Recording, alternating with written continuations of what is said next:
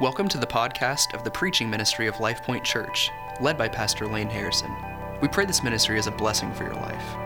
For more information about Life Point, please visit lifepointozark.com. For more information and resources from Pastor Lane, please visit mlaneharrison.com. Genesis chapter 41.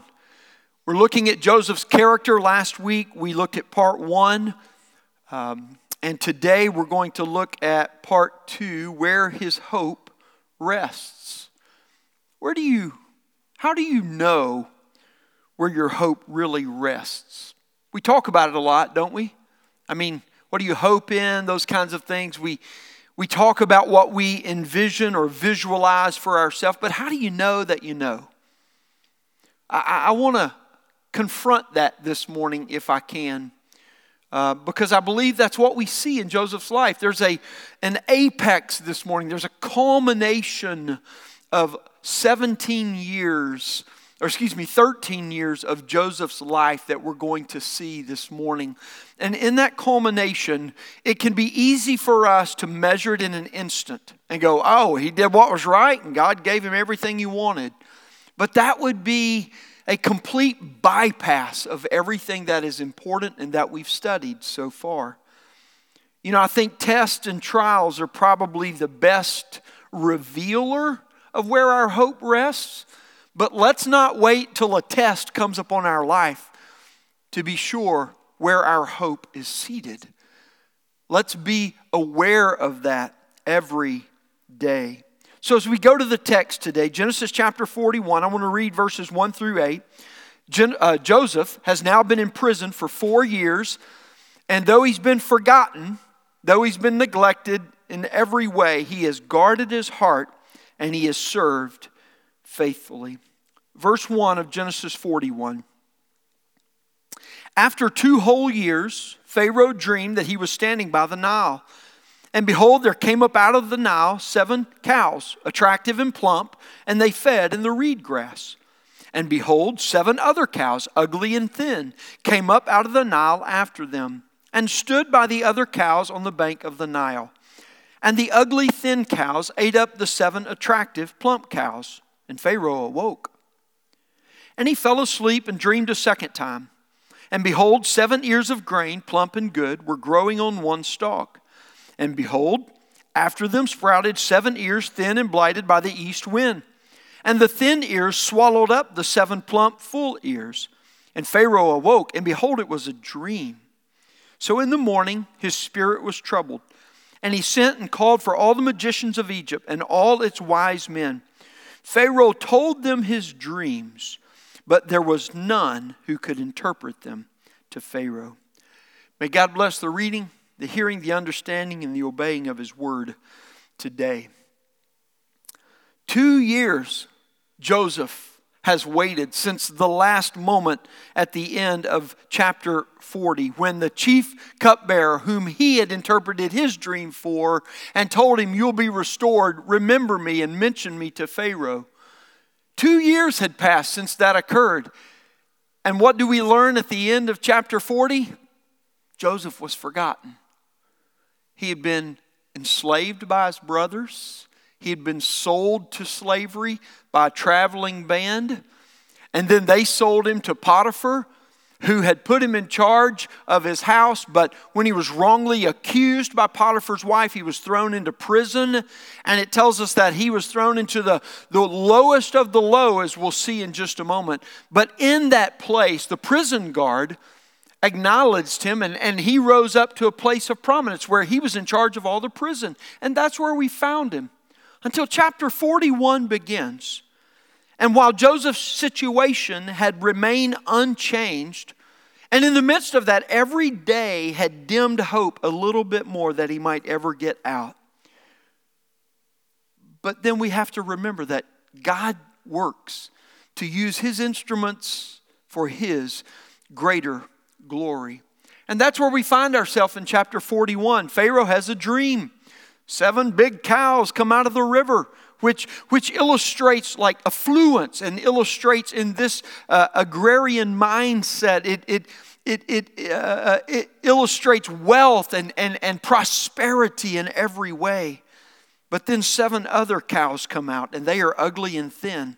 And they eat the plump cows. What a dream that must have been. Not fun to have.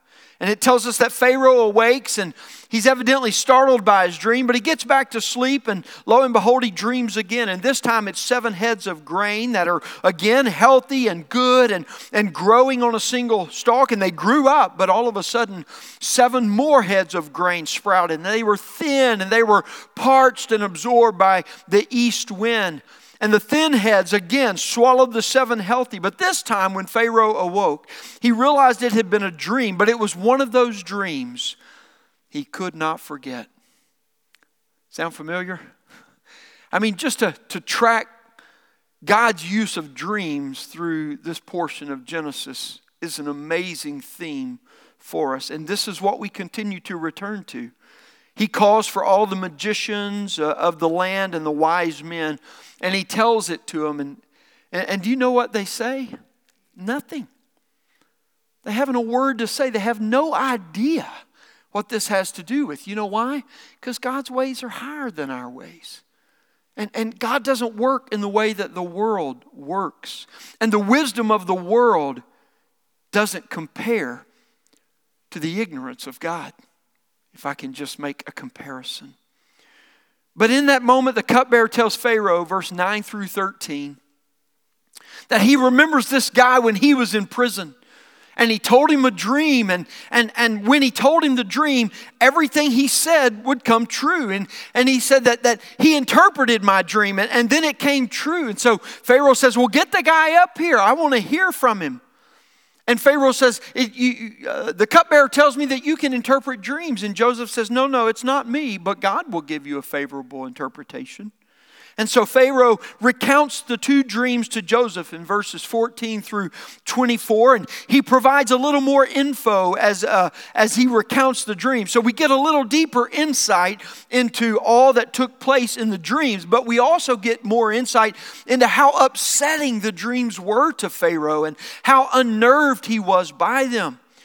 And so beginning in verse 25 through verse 32, Joseph says to Pharaoh that the dreams are actually one dream. One dream. That God is telling Pharaoh what it is that he is about to do. That don't miss this. God doesn't tell Joseph, his chosen instrument, but who does he tell? Pharaoh. Arguably the world ruler of the time. God tells Pharaoh what he's going to do and uses Joseph to interpret that. And so God is telling Pharaoh what he's about to do, that 7 years of plenty will be followed by 7 years of famine. And the severity of the famine will make the years of abundance forgotten.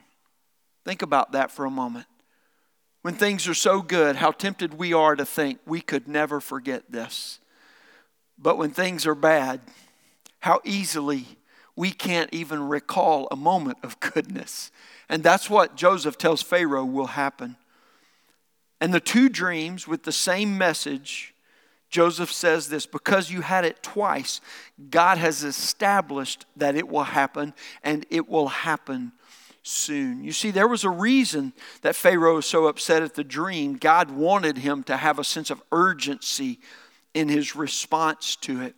Joseph immediately recommends a plan to Pharaoh, and he tells Pharaoh, you need to appoint someone that is discerning and wise over the land to manage the years of plenty in order to prepare for the years of famine.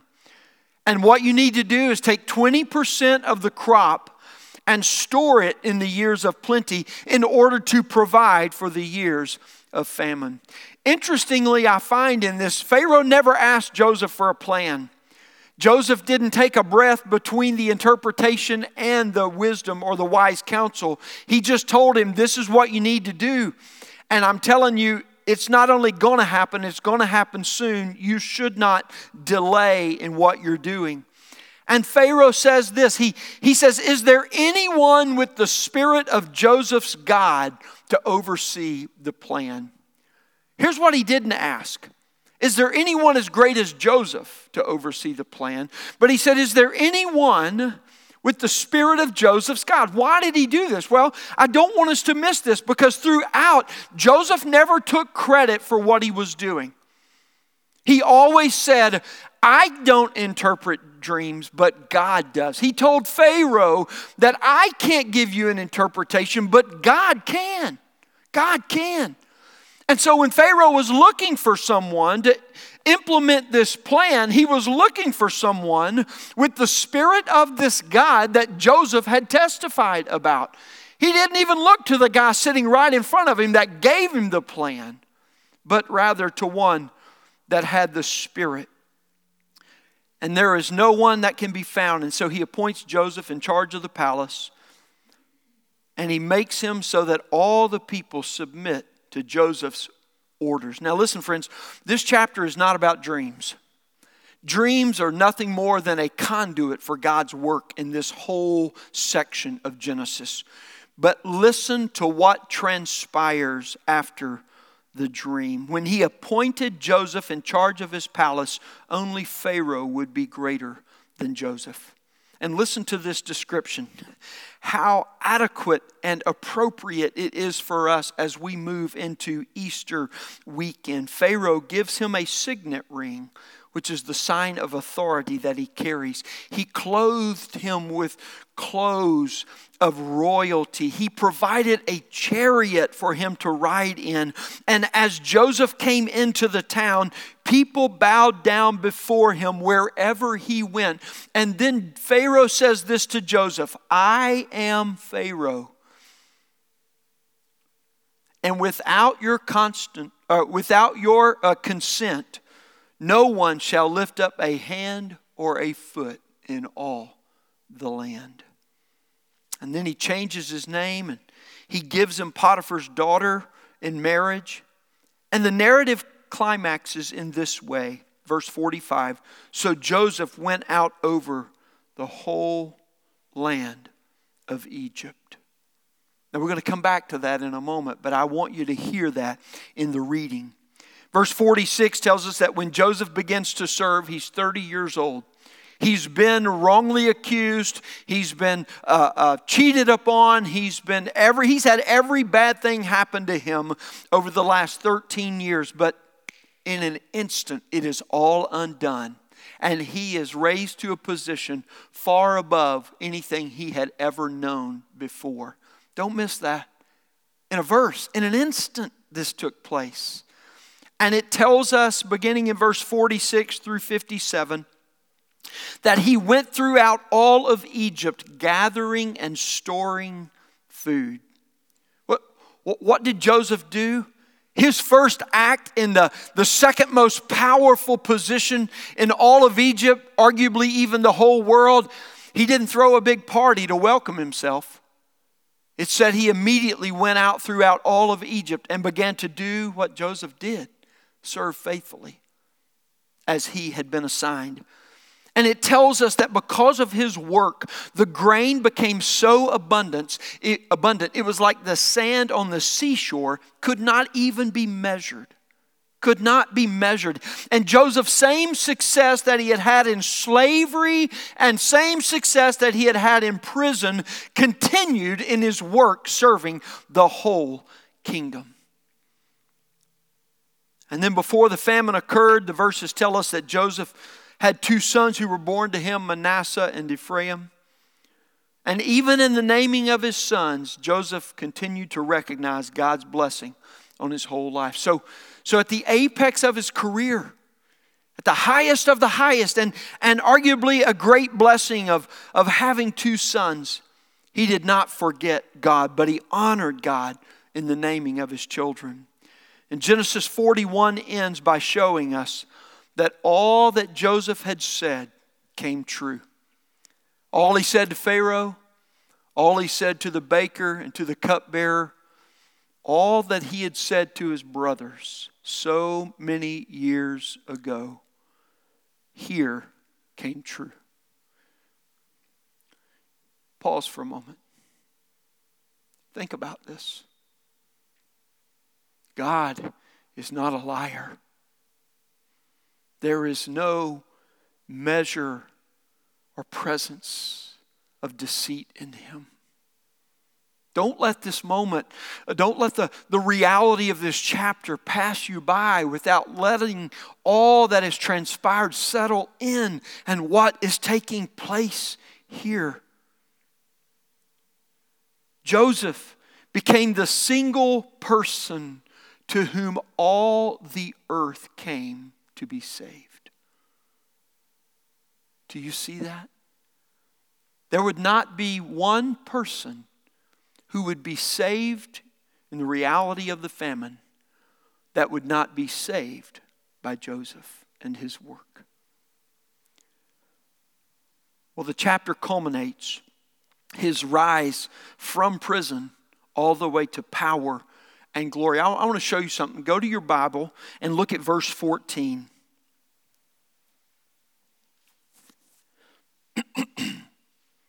Genesis 41:14 says, Then Pharaoh sent and called Joseph, and they quickly brought him out of where?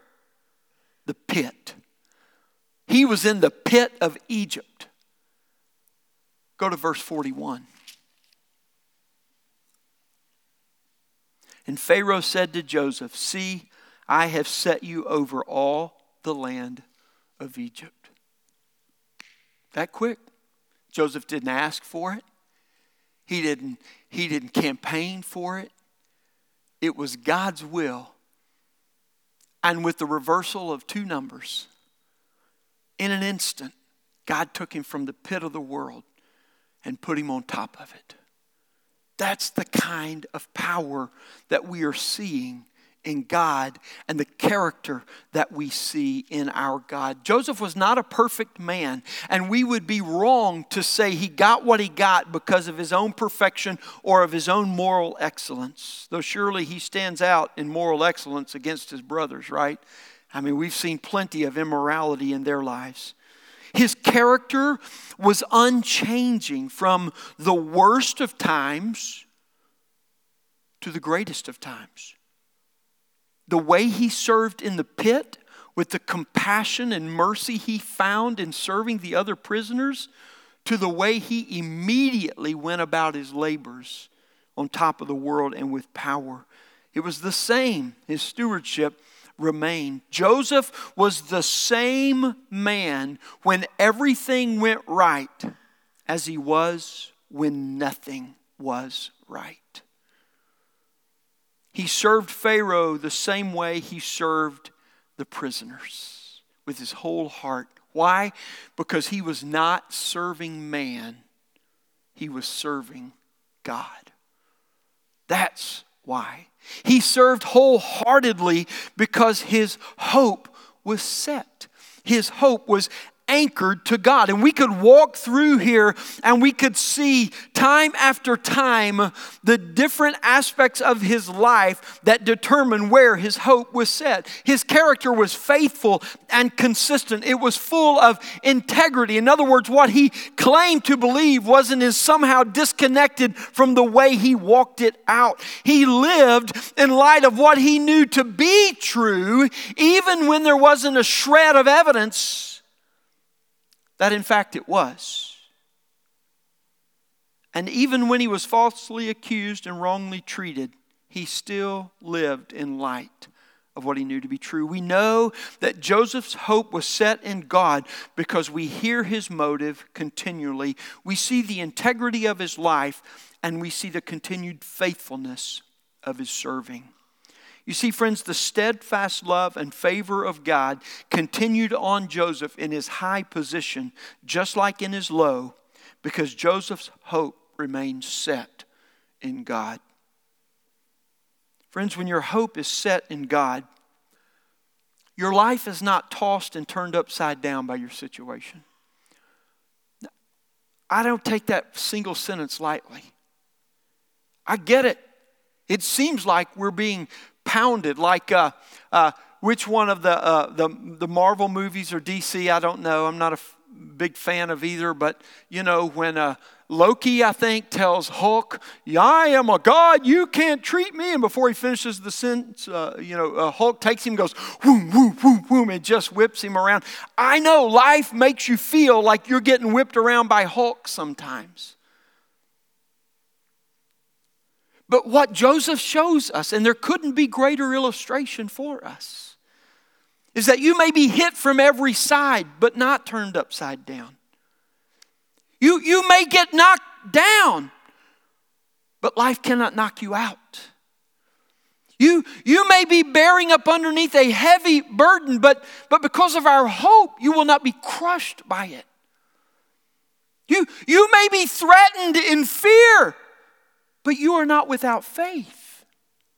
You may be angry over wrongs and injustices that are done for you, but your anger does not fuel unrighteousness in you. You may become filled with sorrow, but not be absent of joy in the soul. You may become stricken with grief, but not stripped of hope. You may say, but you don't know how weak I feel. Friends, the strength you feel is not as important as the power that God has.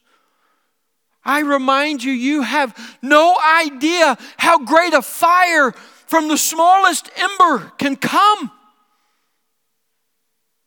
We need to but let God breathe on the smoldering ember of our faith and stoke a burning zeal for His glory. When your hope is set on God, you hold to Him in faith because you know He is the one who is holding you. Joseph's character is consistent because his hope is anchored. I want to say that one more time. Joseph's character is consistent because his hope is anchored. It's not in a situation, it's not in a position, it's not even in other people. Joseph's hope was in God. And Joseph's life is recorded to bring us courage and conviction by showing how it is that God works so that we too can trust and obey the God who set His steadfast love on Joseph, because in Christ Jesus, that same God has set His steadfast love and hope upon us. Therefore, the question becomes not, can we trust God, but rather, will you trust God? You see, friends, setting our hope is not a passive activity performed upon us, but rather an active participation by us. We direct the whole of our life in accordance with the one that we have come to know in Christ. And what is it, or rather, who is it that we have come to know? It is the living God through the resurrection of Jesus Christ that gives to us a living hope. Peter says, 1 Peter chapter 1 verse 3 says that we are born again to a living hope through the resurrection of Jesus Christ from the dead. I don't know about you, but that's a pit to me. Matter of fact, that's the deepest pit that the world has never and will never figure out.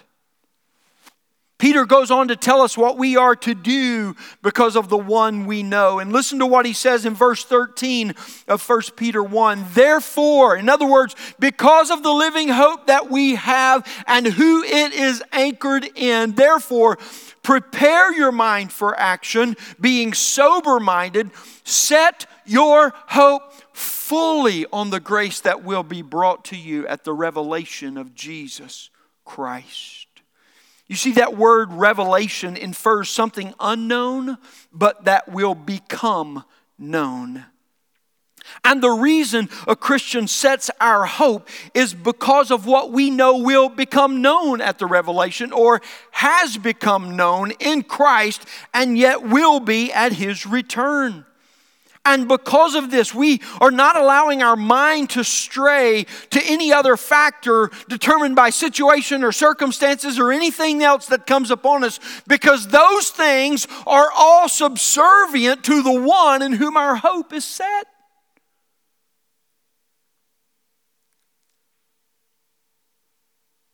And so I want you to see this today, friends, and I want to help you. I want to encourage you. The Christians set their hope fully on Jesus Christ because we know that only He is life. We set our hope fully on Jesus Christ because we know that only He is life. Now, how do we ensure that our hope is set on Christ as an anchor in any circumstance? How do we know? Well, the fact of the matter is we can't answer the way that we will respond in any test or trial before it arrives. But I can tell you this, we can be prepared. And we can know that there is one power, that there is one person who will hold us no matter what comes against us. And we should not wait until that test or that trial arrives to get things in order. Peter says, prepare your minds. Get ready now. 3D trilateration is how GPSs position themselves. So we have this incredible technology of a GPS who, any of you who have a smartphone in your pocket or in your hand right now, the commoner or the anti-government individual who doesn't work for the big man, or the big woman or the big whoever, like they can be accurate in defining your position by 3D triangulation. I think the last time I researched it was within 9 feet of your actual position. The government is within inches, but you don't get that technology. You're peons. 9 feet. That's pretty close, especially if they're dialing something in on you, right? I mean, I don't want to be within 9 feet of their destruction if it's headed my way. 3D triangulation requires a minimum of 3 satellites because of the triangulation that it uses to determine those reference points. And the more satellites you have, the more accurate it becomes. But 3 is minimum. And I'm going to tell you 3 is sufficient for the Christian. I want to offer to you 3 promises today from God's Word that provide reference points in order to locate and to anchor your hope as a Christian in Jesus Christ. 3 promises. The first promise we have seen throughout these passages on Joseph's life is the promise of God's sovereign purpose in redemption. God's sovereign purpose in redemption. Friends, this first promise is one that you will not see prior to its arrival. But just like we looked at from verse 14 to verse 41, it'll happen in an instant and you'll realize it was true all along. And I'm telling you what the Christian must learn to live by is the sovereign promise of God's redemption, salvation. God's sovereignty anchors our faith, friends, and the promise of His redemption secures it. You see, this promise is not, it doesn't have a shelf life. It's not affected by time. It's not altered by circumstance. There is nothing that alters the promise of God's redemption. And learning to trust when things are out of our control and beyond our understanding is essential. It doesn't mean that you don't feel the test. It doesn't mean that you don't feel the trial. And as I just went through the list, it doesn't mean that you don't feel overwhelmed, that you don't feel out of control, or that you don't feel like you're being turned upside down. But when you keep your heart anchored in Jesus Christ, your feet stay on the rock no matter what the world seems to be doing and spinning around you. Joseph's life shows us that God puts His people in situations both to use us for His purpose. That's why He put Joseph where He put him. But also, listen to me, this is so important. This is usually the part that we don't really want to have to go through. To make us into the people that God wills for us to be so that He can use us for the work that He has given us to do. You see, in the New Testament, when we realize that we are God's workmanship, that He has foreordained good works for us to do, they're written, they are established. And what God is doing is He is taking every circumstance and situation of your life to form, to mold, to conform, and to transform you into the person He wants you to be, to do the work that He has ordained for you to do. Now you think about that tomorrow when you go about your life. Every conversation you have, every instant of where you find yourself and what you find yourself in, you remember this: God is working. 14 to 41. 14 to 41. Whatever He's doing, I can trust this, that I'll have a verse 14 and I'll have a verse 41. God's will is for us to trust Him because we know Him. Listen to Hebrews chapter 6, verse 17 to 20. So when God desired to show more convincingly to the heirs of the promise, who are the heirs of the promise? Co-heirs with Jesus Christ. When God desired to show more convincingly to the heirs of the promise the unchangeable character of His purpose. Don't miss that. He guaranteed it with an oath, so that by two unchangeable things in which it is impossible for God to lie, we who have fled for refuge might have strong encouragement to hold fast to the hope set before us. We have this as a sure and steadfast anchor of the soul, a hope that enters into the inner place behind the curtain, where Jesus has gone before as a forerunner on our behalf, having become a high priest forever after the order of Melchizedek.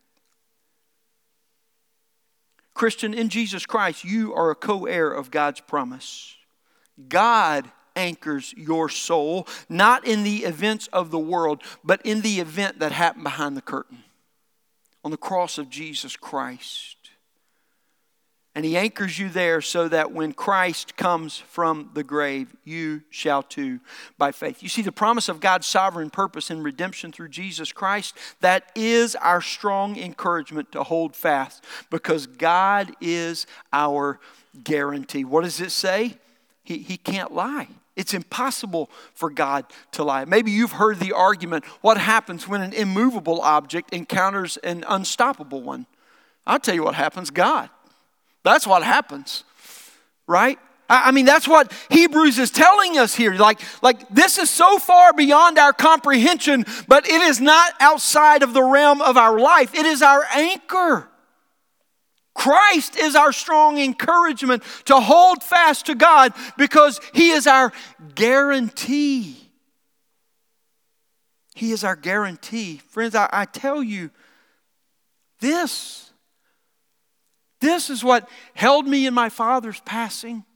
It's what held me through the chaos of COVID over the last year. It's held me through leading, through counseling, through guiding my own children into adulthood. It's held me through the counseling of people and circumstances that, Lord, it's beyond my control. I don't have any idea, but I can tell you what God said. It's held me through the small moments.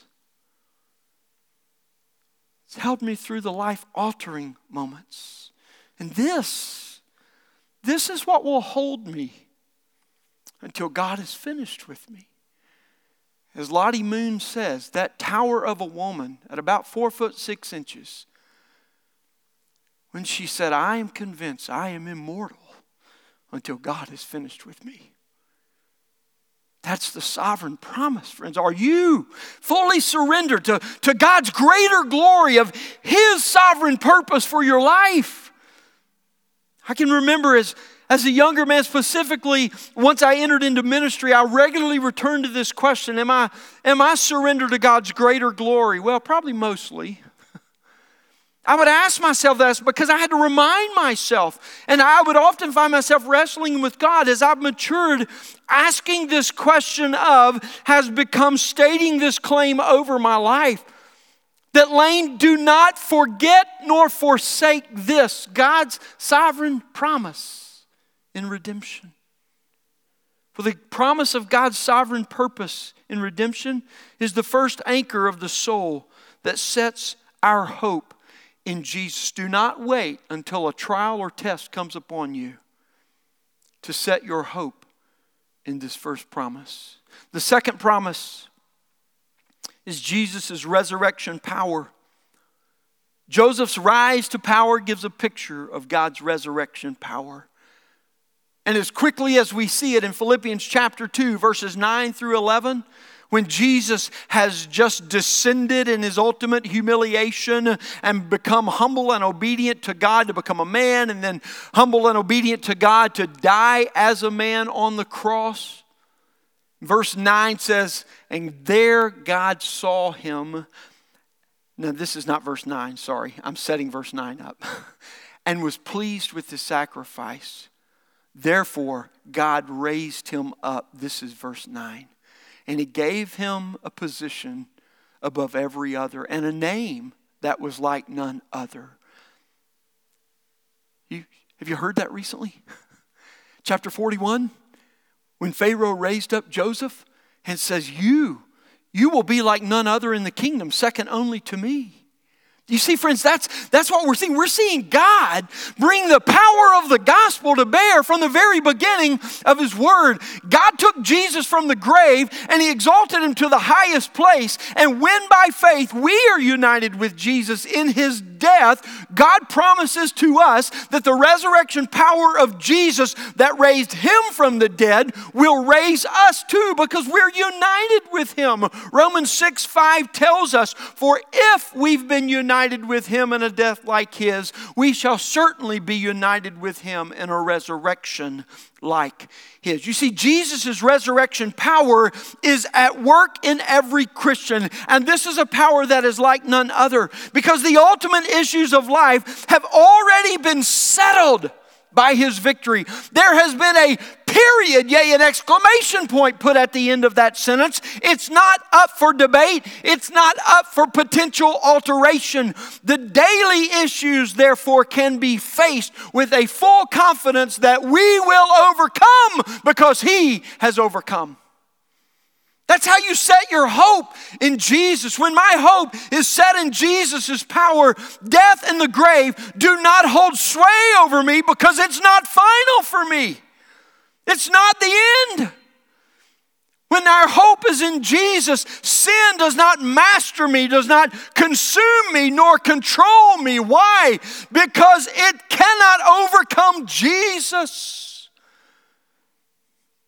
When my hope is set in Jesus, the unforeseen and the uncontrollable, the overwhelming circumstances may shake me, but they will not undo me because of the unchanging grace that anchors me.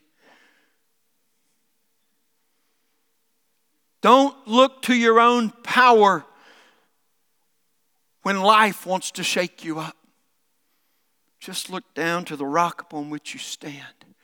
And remind yourself of the promise of God and Jesus' resurrection power that is yours. Jesus' power and authority are given to us, friends, to live, to do his will. When does he give them to us? Well, his power is alive in us at salvation. But the last words that Jesus gives in the Great Commission are also ours. And he says, and if you echo the words of Joseph in verses 37 through 45, listen to these words that Pharaoh gives to Joseph and hear the words that Jesus echoes to his disciple. Then Pharaoh said to Joseph, since God has shown you all this, there is none so discerning and wise. You shall be over my house, and my people shall order themselves as you command. Only as regards to the throne will I be greater than you. And Pharaoh said to Joseph, I have set you over all the land of Egypt. All authority.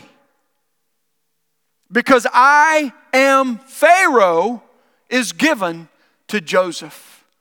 And Matthew 28:18 says, all authority in heaven and on earth has been given to me. This is Jesus. Therefore, go and make disciples of all nations, baptizing them in the name of the Father and the Son and the Holy Spirit, and teaching them to observe all these things whatsoever I have commanded you. And lo, I am with you always, even to the end of the age. There is no place that the authority of Jesus Christ, neither in this earth nor in the spirit realm, has any question or comparison. And that's the authority by which we live our life. As you go about your life, live this way. Why? Because your authority will be uncompared because it is Jesus's. The promise of resurrection power in Jesus Christ is the second anchor that sets our hope in Him. The third promise is this: the Holy Spirit's presence in daily living. The presence of the Holy Spirit in daily living. Jesus promises that the Father will send the Spirit to live in us. And what does He tell us in John? But He tells us that the Spirit will work out what has been worked in us. John chapter 14 verse 26 says, "But the Helper, the Holy Spirit, whom the Father will send in my name, He will teach you all things and bring to your remembrance all that I have said to you." You see, He's not just left us to go about it and do well on our own. He has come and inhabited us to make sure that what He has worked in us gets worked out of us. What is Holy Spirit working out? The completion of our perfection in Jesus Christ. This is why Paul says in Philippians 1:6, "I am sure of this," surety right here, that He who began a good work in you will bring it to completion on the day of Jesus Christ. There is a day coming, friends, when all of your struggles will cease in an instant. There is a moment coming when Christ returns, and in that instant, in the completion of our lives, the pain, the heartache, the toil, the challenge, and the struggle, all of these things will be absolved. They will be no more because our life will be complete in Him. And what we are being told is that Christians do not walk alone, but we keep in step with the Spirit of God and what He is doing from God through Jesus Christ in us. You know why Christians can't live the Christian life on their own? Because God never designed it to be lived on their own. God designed it so that the Spirit would empower what God had foreordained and what Jesus had completed on the cross. The Holy Spirit brings the reality of Jesus' power and authority to our daily living to complete God's sovereign purpose in us and Jesus' redemption of us. You see, the Holy Spirit is an all-consuming presence that pervades our whole being to control our thoughts, to direct our willful actions, and to consume our responsive emotions by the Word of God's truth applied to every area of life in real time. The promise of the Holy Spirit's presence in daily living is the third anchor for our soul that sets our hope in Jesus. Friends, I plead with you today, do not neglect, do not despise the work of God in you. For these three promises, as you consider them for your own life and your own heart, triangulate, if you will, where your hope is set. And if you are always driven by your circumstances, if other people ruin you by the things they say or the way they treat you, you better consider your life. Your hope may not be set in Christ. Friends, it can be if you will trust Him and let it be. Christians set their hope fully on Jesus Christ because we know that only He is life. Let's pray.